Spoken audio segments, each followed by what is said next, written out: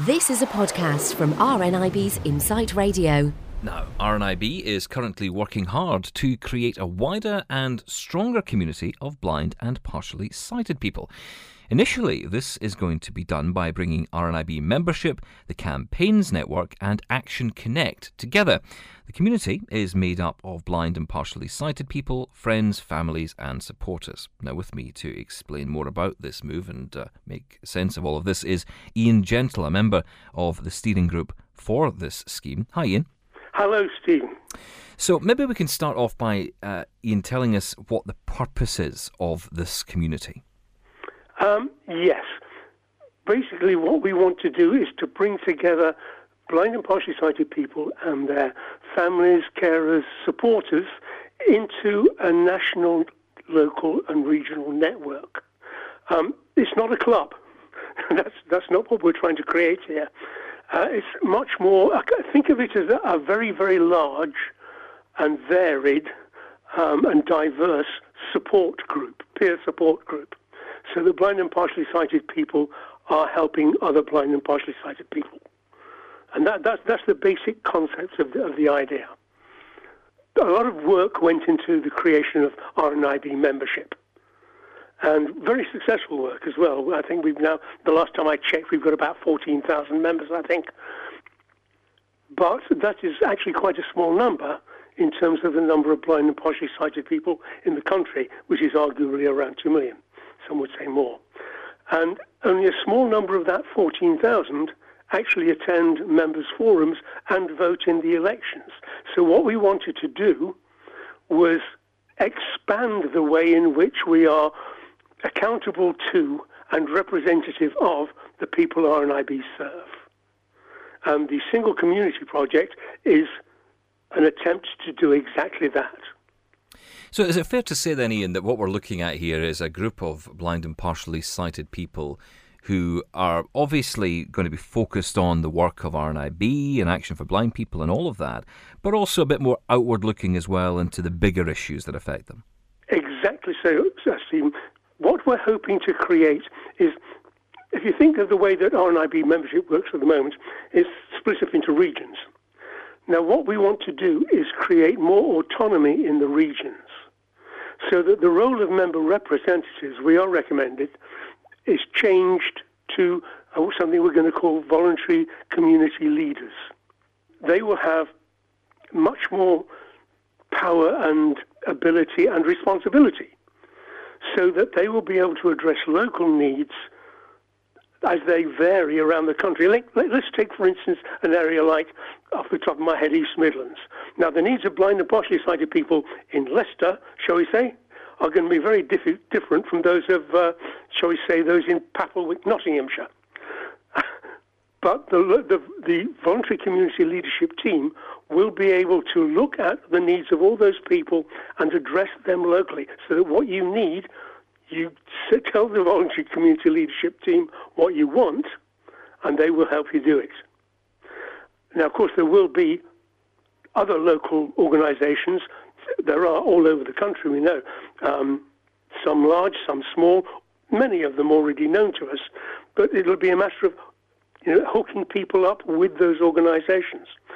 But also, I will say that the single community will also be, if you like, the front door to all RNIB and Action's services around the country. Right, so you're looking at, this is another prong in this, which is that, the services that exist within the charities of RNIB and Action for Blind People will also be exposed as well. So it really is a way of connecting people together and sharing all these different resources between not only the services of RNIB and Action for Blind People, but services and experiences of other blind people themselves. Exactly right. You see, there's a wealth of experience out there that we're not tapping into. What we really want is about empowerment. What we really want is for people to help us design the services that they want to be delivered in the way that they want. And that's going to vary around the country. It's going to vary from age group to age group, from different groups for different reasons.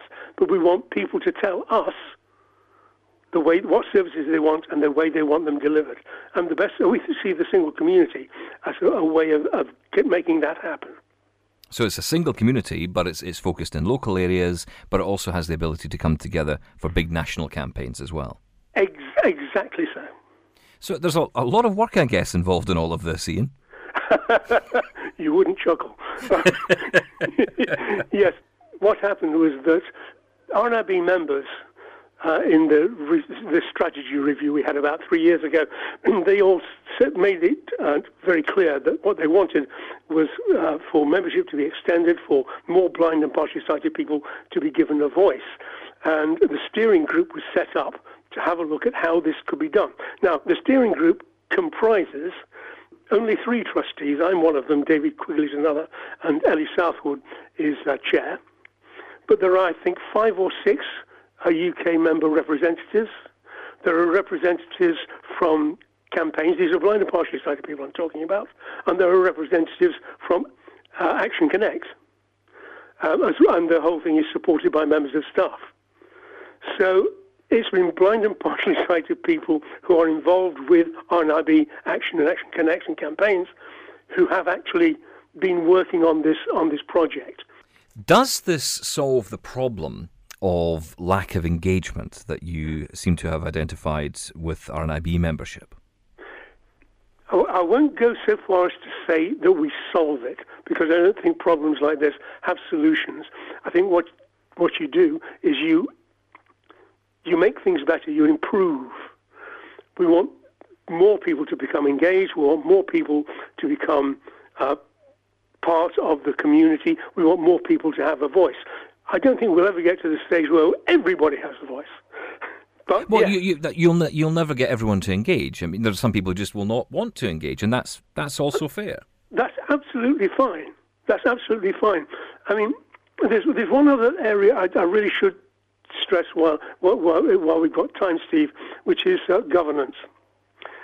A major change is being proposed to governance. At the moment, RNIB members vote for regional representatives. Those representatives go to UK forums and they vote for trustees, which is how I became a trustee. Now we're proposing to change that. What the steering group has recommended is we go to a system of one person, one vote. However, the only people who will be entitled to vote will be blind and partially sighted people, and the only people who will be entitled to stand for office will be blind and partially sighted people. Now, this is not to discriminate against, sighted family and friends and supporters, but we consider it absolutely vital that blind and partially sighted people take the leadership of the organisation. In fact, at the moment, RNIB Group and Charity have it in the Royal Charter and the Memorandum and Articles of Association that 75% of the board must be blind or partially sighted people. But we want to extend that right the way through. And we want all blind and partially sighted people to be able to vote for trustees to the RNIB board. Because, of course, a result of that will be a greater influence in the work of RNIB, I guess more credible response as well from the membership and from people who are part of the community. Well, the words I use are accountability and responsibility. We are accountable to the people we serve and representative of the people we serve. And if we have if we did not have 100% blind and partially sighted people voting for us, if there were, sighted people voting for us, that would undermine that credibility.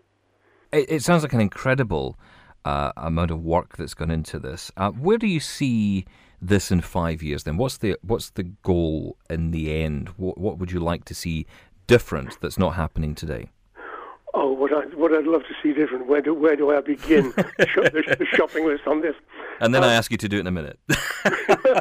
Well, I would love there to be a community of blind and partially sighted people, somewhere along the lines that deaf people who are sign language users have a community. They have a community because they have a language. They have a culture. Now, blind and partially sighted people are isolated because you tend not to meet.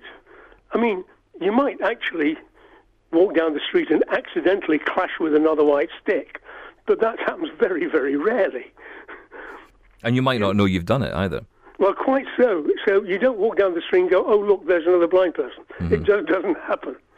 But if we can create a network, a community, so that we have that kind of powerful voice, so that we can speak with a voice locally, regionally, and nationally, that would be a result.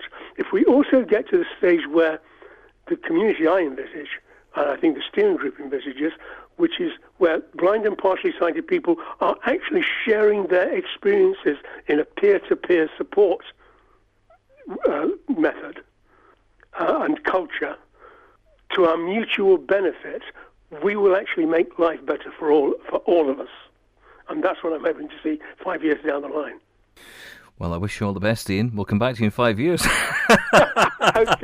Ian Gentle, member of the steering group for this very ambitious scheme. Thank you for joining us in Insight.